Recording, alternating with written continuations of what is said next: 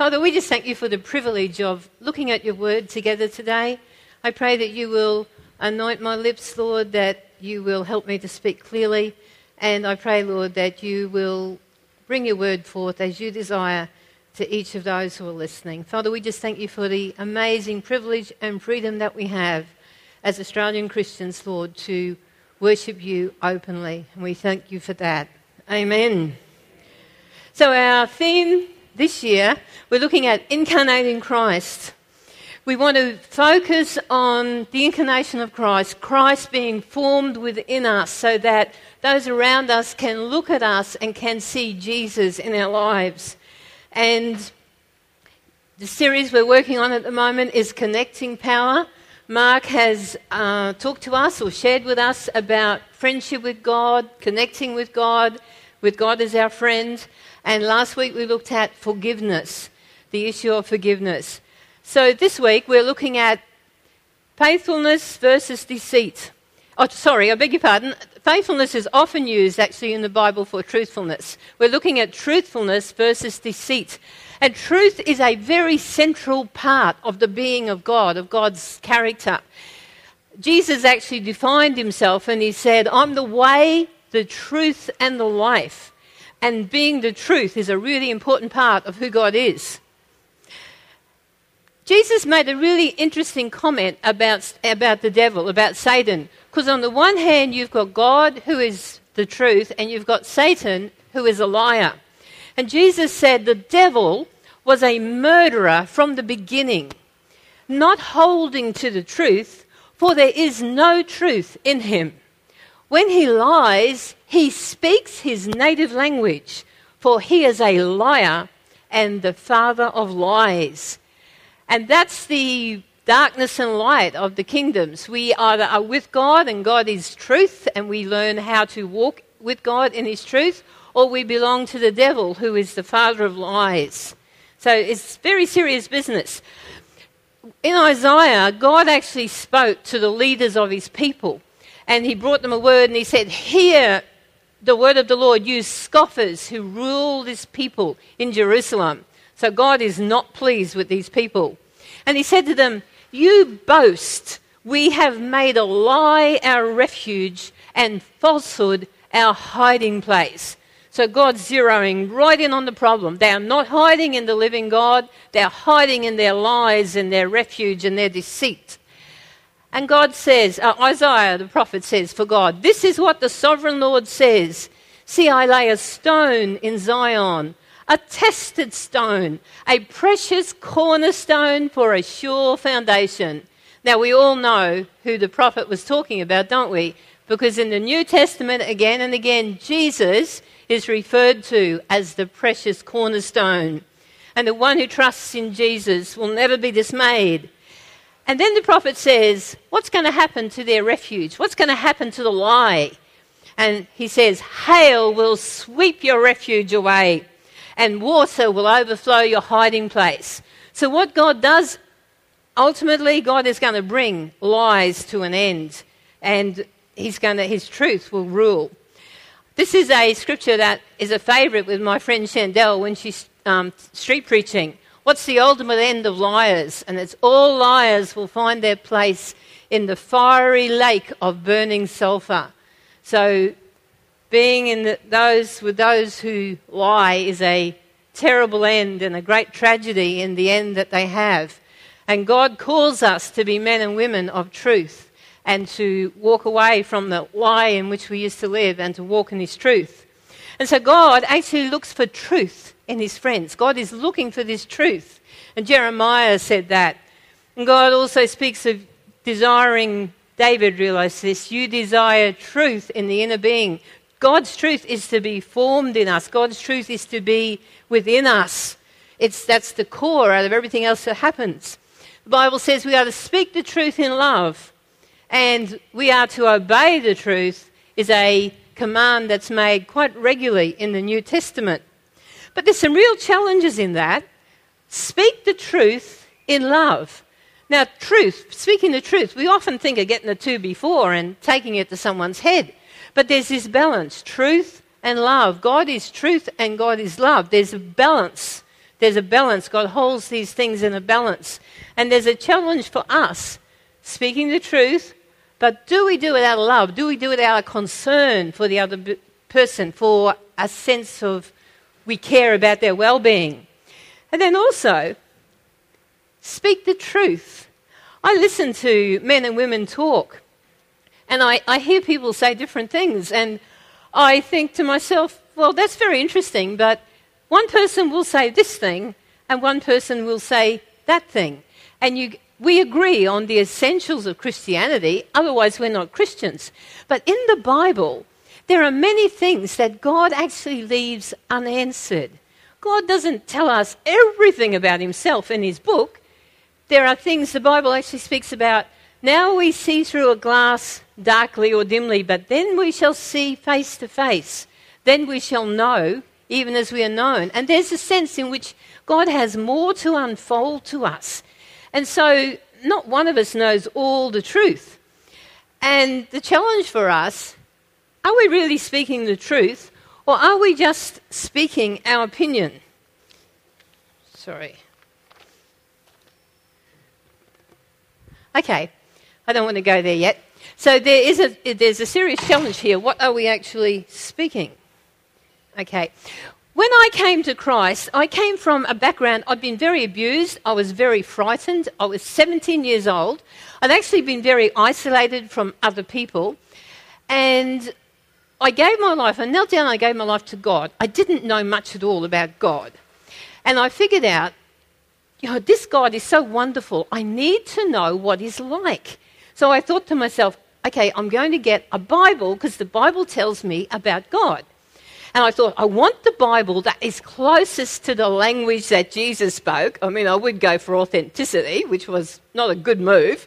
So I went and I bought the King James Version of the Bible. Now that, it's 400 years old. It's what's called a literal translation. It takes the sentences and the sentence structure from the original Hebrew and Greek, and it translates it across into English. So you get this stilted sort of language. So I started reading this, and I didn't do well at all with this. I'm reading it, I'm thinking, I don't like this. I don't like these people. I'm reading about Jesus, and he's a first century Jew, and he's saying these things, and I'm thinking, I don't even understand what he's talking about. I don't like it. I don't like this. And I was thinking, what's my problem? Because I had a big problem, because I was thinking, if Jesus is representing God, and I can't get a handle on what Jesus is saying, how can I learn about God? And I must learn about God. It took me a while to realise, but there were a few things that were issues for me. One thing was the New Testament was written 1900 years ago. That's, in terms of time and culture, that is a really, really, really long time ago. And I had no experience of life. I had no experience of different cultures. And then Jesus, he came as a first century Jew, and he ministered mostly to Jewish people. The Jewish people, they're argumentative. They like to debate. They like to get in there and lay it out on the table. And I was this scared little girl, and the last thing I wanted with anyone was an argument, and I couldn't get my head around this at all.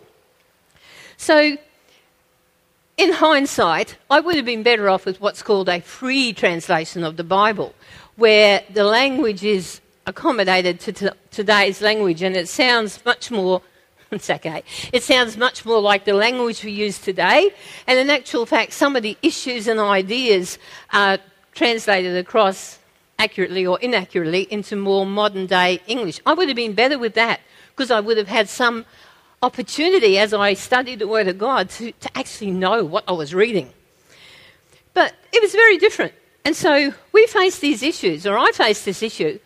God's word contains his truth, and this truth is something it's to come into our heart, and we are to incarnate this truth and show people what Jesus is like. So how do we bridge the gap? There's thousands of years, shouldn't have brought that, there are thousands of years between us and the first century Jewish culture in the Old Testament, and there's this different culture. How do we bridge that gap? How do we really know what God is saying to us? Now, obviously, some things, they're relevant. Some things apply to all cultures, like love your neighbour as yourself. really the only issue there is, are you going to do it? We all know what love means. Well, actually, for years I had a major problem with that one because the background that I came from, I didn't know what love was. I didn't know what it looked like. I think, love, what's love? That's not what I grew up with. It's not what I've experienced. I used to say, how can I love? How can I give away what I haven't got? And I couldn't quite figure these things out. And at one stage in my life, I actually decided, I approached a Christian family who took people in and I said, I would like to live with you for a time. Because what I wanted to do, I wanted to see, what does Christianity look like as it's worked out? What does love do? What does it say? What does God do? What does it look like? Show me what it looks like. So I moved in with these people, and I know they love God, and I know they loved each other, but they were kind of yellers and screamers. Like every day they'd be, rah, rah, rah, rah. And I sort of thought, okay, where I've come from, I know about yellers and screamers. I want you to teach me what it's like to live as a Christian. So I said to God, can we just do a swap here? I want a family that's going to show me this. And so I ended up with a second family. They were a Dutch family. And the Dutch people, I have a Dutch friend here, the Dutch people are they're quite dogmatic. They know what their opinion is, and that's their opinion, and that's the way it is. And this couple were like that. But the amazing thing was, they were able to do that. I never heard them raise their voices to each other. They were able to express their opinion, and they were able to hear each other. And I learned a lot from living with those people. Just absolutely amazing. So some concept, most of the concepts in the Bible, it's clear. We know what we have to do, or we can find out what to do. But now there's some concepts that actually relate to biblical culture, and they're not for us today. For example, in the New Testament, you read about slavery. Now, slavery was in place in the New Testament time, and any good pastor or leader or teacher had to address for his people the issue of, if you're the servant, how do you live? How do you treat your master? Or if you're the master, how do you treat your servant? So the Bible had to address those issues, and it did address those issues. But what do we do with that today? Do we go and get ourselves a slave because the Bible talks about slavery? Or do we look at it and we say, okay, that was relevant in the first century. It could have something to teach us, but we let it slip. I have actually a favourite from the Old Testament, Deuteronomy 22 verse 8. And it says, when you build a new house, build a parapet on the roof. A parapet. I quite like that. I thought, what's a parapet? And in the Old Testament, their roofs were flat, and they built this protective railing around the roof. And that was so that if you were on the roof or your friends were on the roof, you wouldn't fall off. Now, when I talk to my friends today, and we've built a house, I don't know of anyone, in our culture at least, who's built a parapet on their roof. But there was a command, build a parapet. Build a parapet. Why did we let it slide? Because culturally, it's not relevant to us today. But 3 verses before that,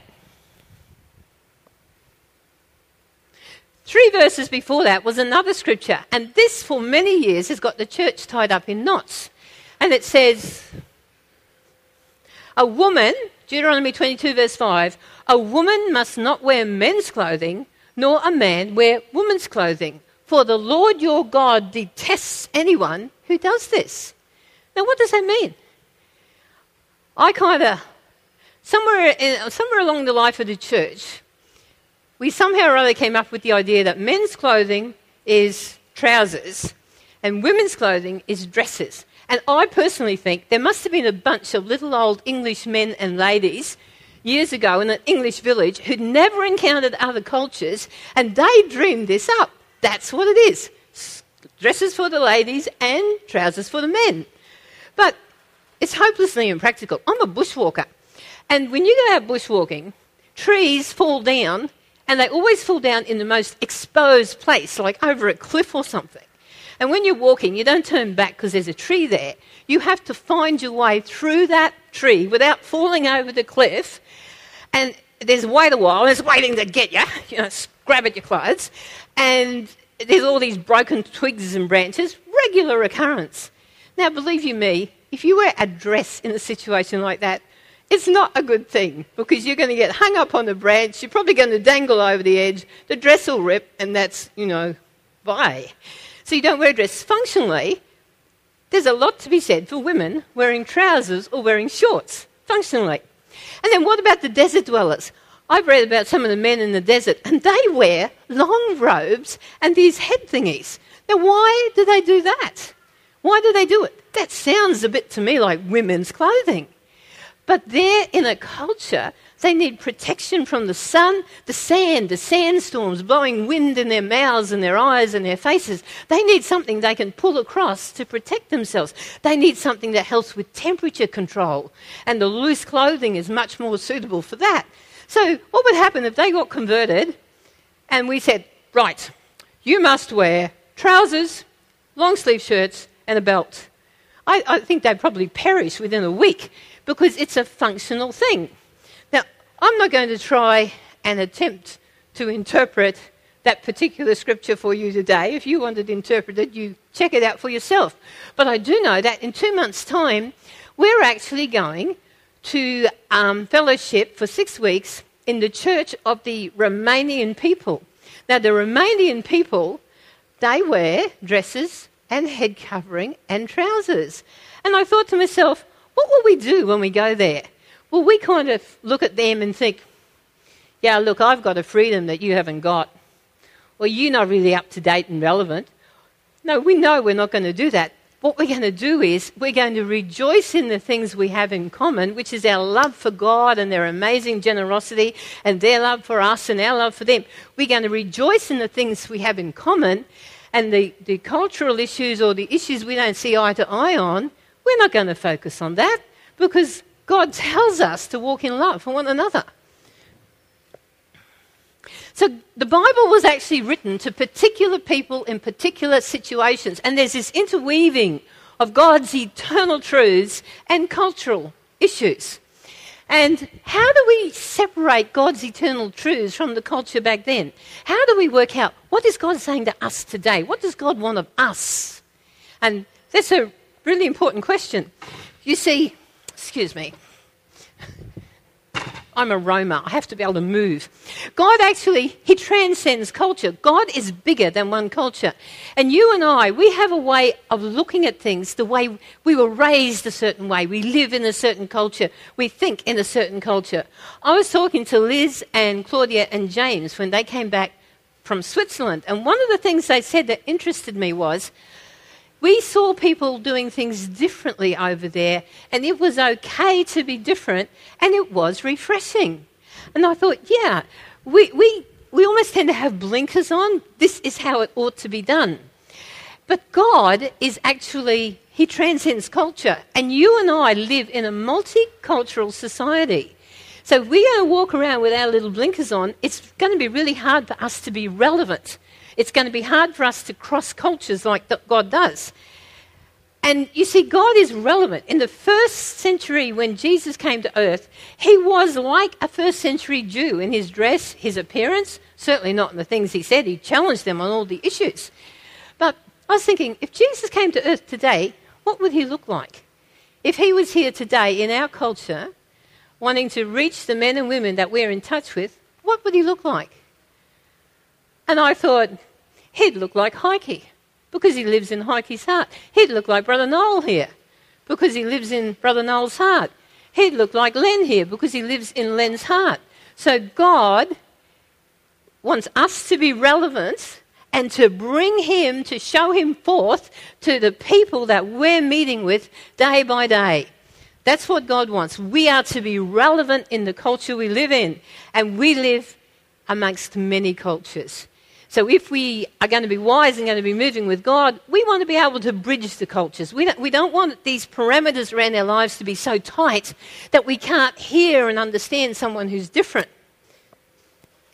So I was thinking, how do we interact with the Bible How do we interact with the Bible to hear what God is saying to us today? What are the eternal truths? What are the things that God wants to say to the people that you and I meet every day? And I looked at some of these things, and I'm saying, how do we handle the Word of God to hear what it's saying to us today? And one of the things we need to do, we look at context. We say, what was God saying at the moment, at the time when it was written? What was happening back then? What was it like for the people back then? What were the people back then hearing? And we need to get the big picture in Scripture. We need to look at the whole story. So if you're doing Bible study, don't just look at a little tibsy bit. Stretch it out. If you're in the New Testament or something, look at the whole paragraph. Or if you're doing a parable, look at the whole parable. If you're looking at a story, look at the whole story. And then you've got a better idea, tracing God's thought through that and finding out what is God saying.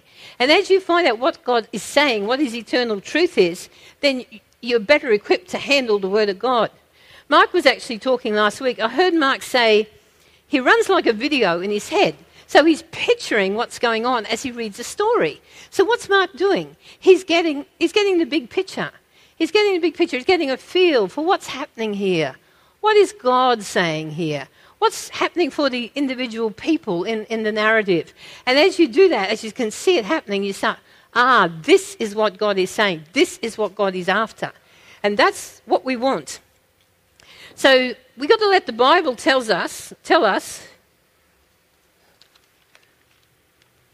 Sorry, I want to flick it forward. No, back. We want to let the Bible tell us what the Bible means. And one of the things that we discover is that we all actually interpret the Bible. We all come to the Bible with certain understanding and we interpret the Bible. I don't know if you've noticed, but you might be talking to someone who's a black and white, fairly literal sort of person, and he comes to the Bible. He or she comes to the Bible, this is what the Bible says. You ever watch this in operation? This is what the Bible says. And then you talk to somebody else and they say, no, that's cultural. You've got to leave it back in the first century. And then you go talk to somebody else and they're saying something like, you compare Scripture with Scripture. So you get this Scripture, this Scripture, this Scripture. And that's how you get the big picture of what God is saying. So how do we actually work out who's right? Who's right? Who's right in the way they're handling Scripture? I don't want you to answer me, and I don't have an answer for that. I'd like to say, who knows? But I've got a challenge for you today. If you want to know how to handle Scripture, start to really study it yourself.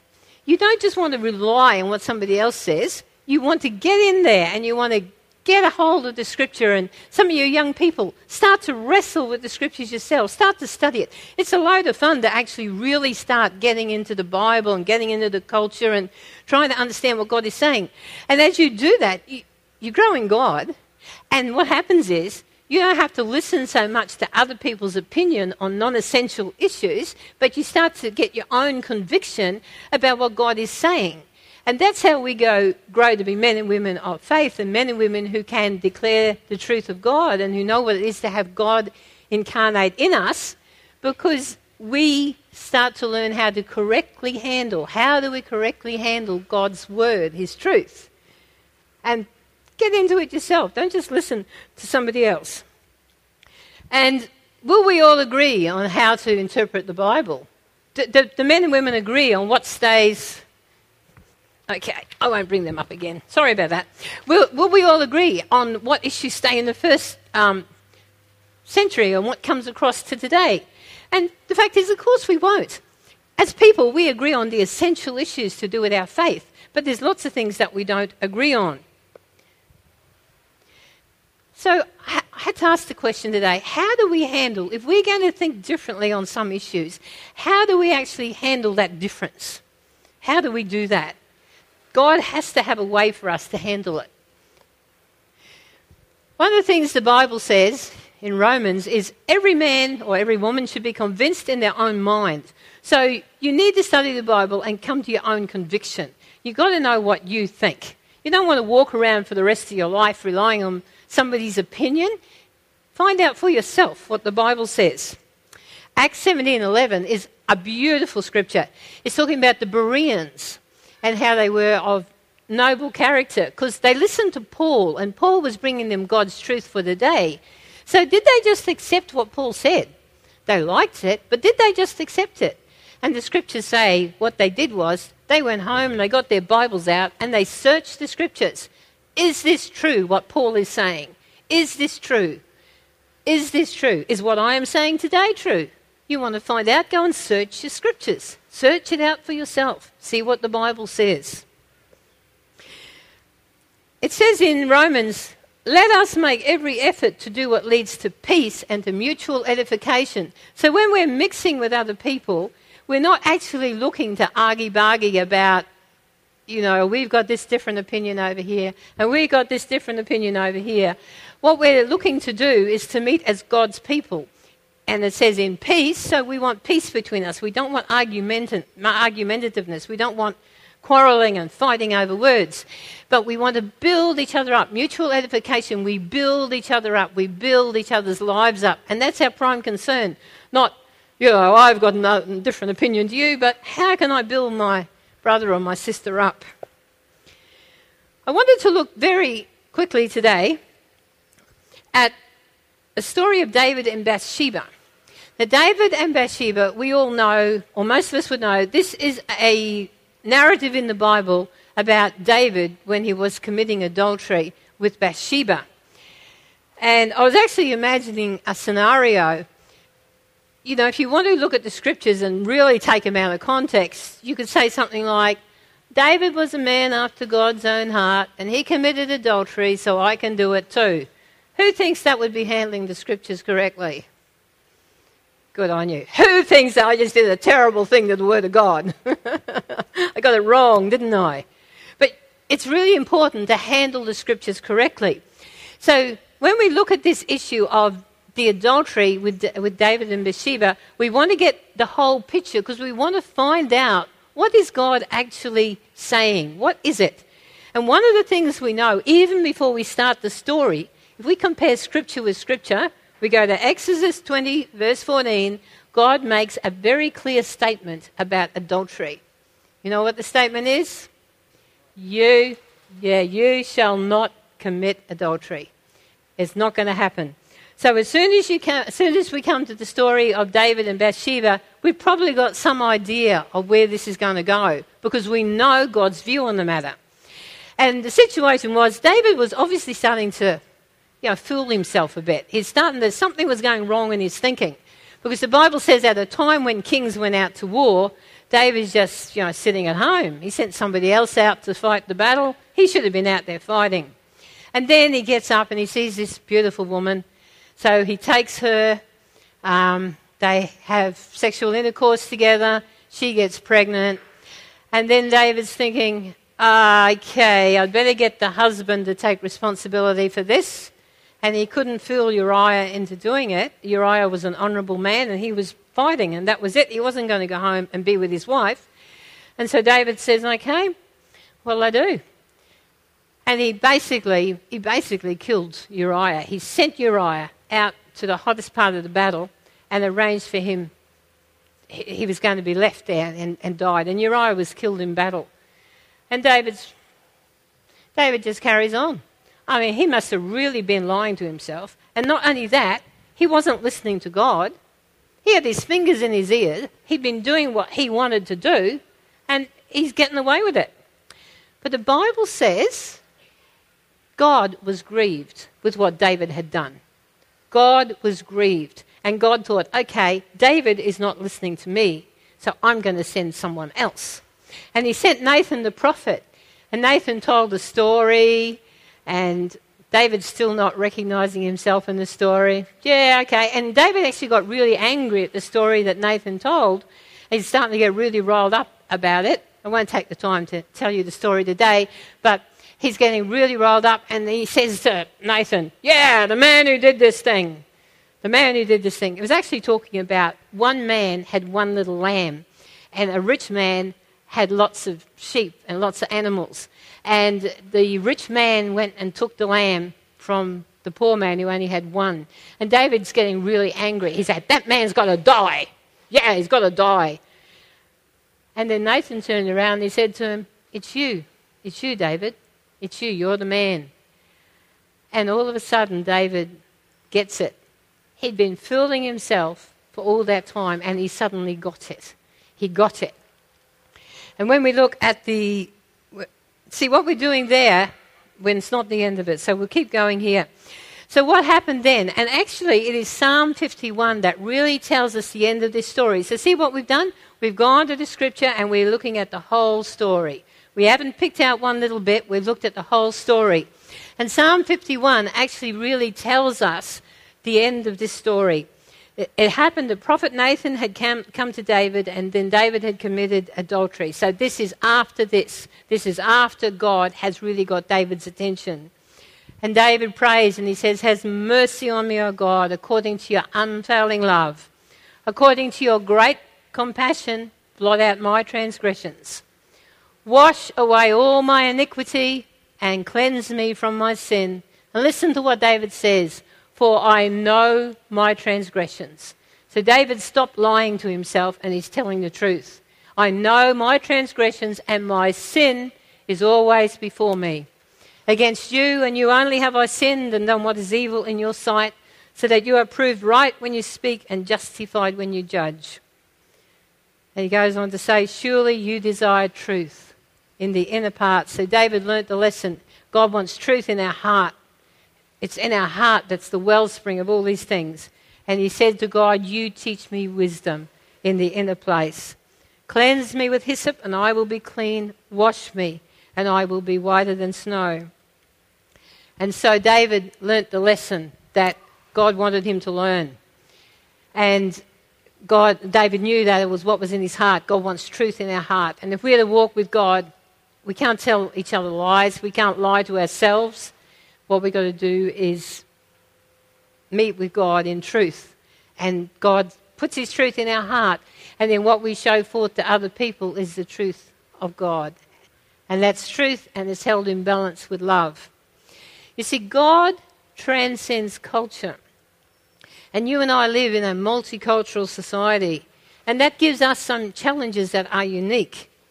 To be able to be and to express God's truth across cultures. We don't want to exclude people who see things differently or have experienced life differently. We want to be able to hold on to the essential truths of God and to know what they are and to be able to meet with people of many cultures. And bringing the culture of heaven, that's the culture that really counts. What is God's culture? What does the culture of heaven look like? And to bring that culture to earth. And I always find myself deeply moved by something Paul said. And Paul was saying he was a free man and he was free, but he chose to be a slave. And he talked about why he did that. He said, I choose to be a Jew to the Jewish people. And he's talking about the fact that he said, I have become all things to all men, that I might by all means win some. And that is what God is looking for us today. He's looking for us to be able to hold on to the essential truths of our faith and to know what they are. What are the essential truths that we all agree on? And then to be able to lay things down. And quite often laying things down means that we don't rush to speak. One of the scriptures in Romans there spoke about the fact that we don't have to rush to speak. There are some things that we can keep in our heart between ourselves and God, and we don't have to just lay it out on the table for the sake of laying it out on the table. What we bring to the party is the essential truths of God that's in our heart, and a willingness to work together as part of God's body and to be God's witness in a multicultural society. And God calls us to that. Okay, Father, we just thank you for your word today. We thank you for the challenges of your word. We thank you, Father God, that you want us to be men and women in whom your truth resides by your Son Jesus. And you want us to show your truth forth. And we pray, Lord, that you will lead us on in our journey with you. Father, that you will give us a love and a hunger for your word. Father, I pray that you're going to kindle in the heart of folks here today a desire to study your word and to find out for themselves what you are saying, to find out for themselves, Lord, what their convictions ought to be. Father, you want us to be men and women of strength who can stand and who can declare the things that are important, and to know, Lord, what is important and what is something that we can let slide and keep in our heart between you and ourselves. And Father, I just pray for your wisdom. I pray for your understanding. Pray, Father God, that you'll take your word and apply it to our hearts. Amen.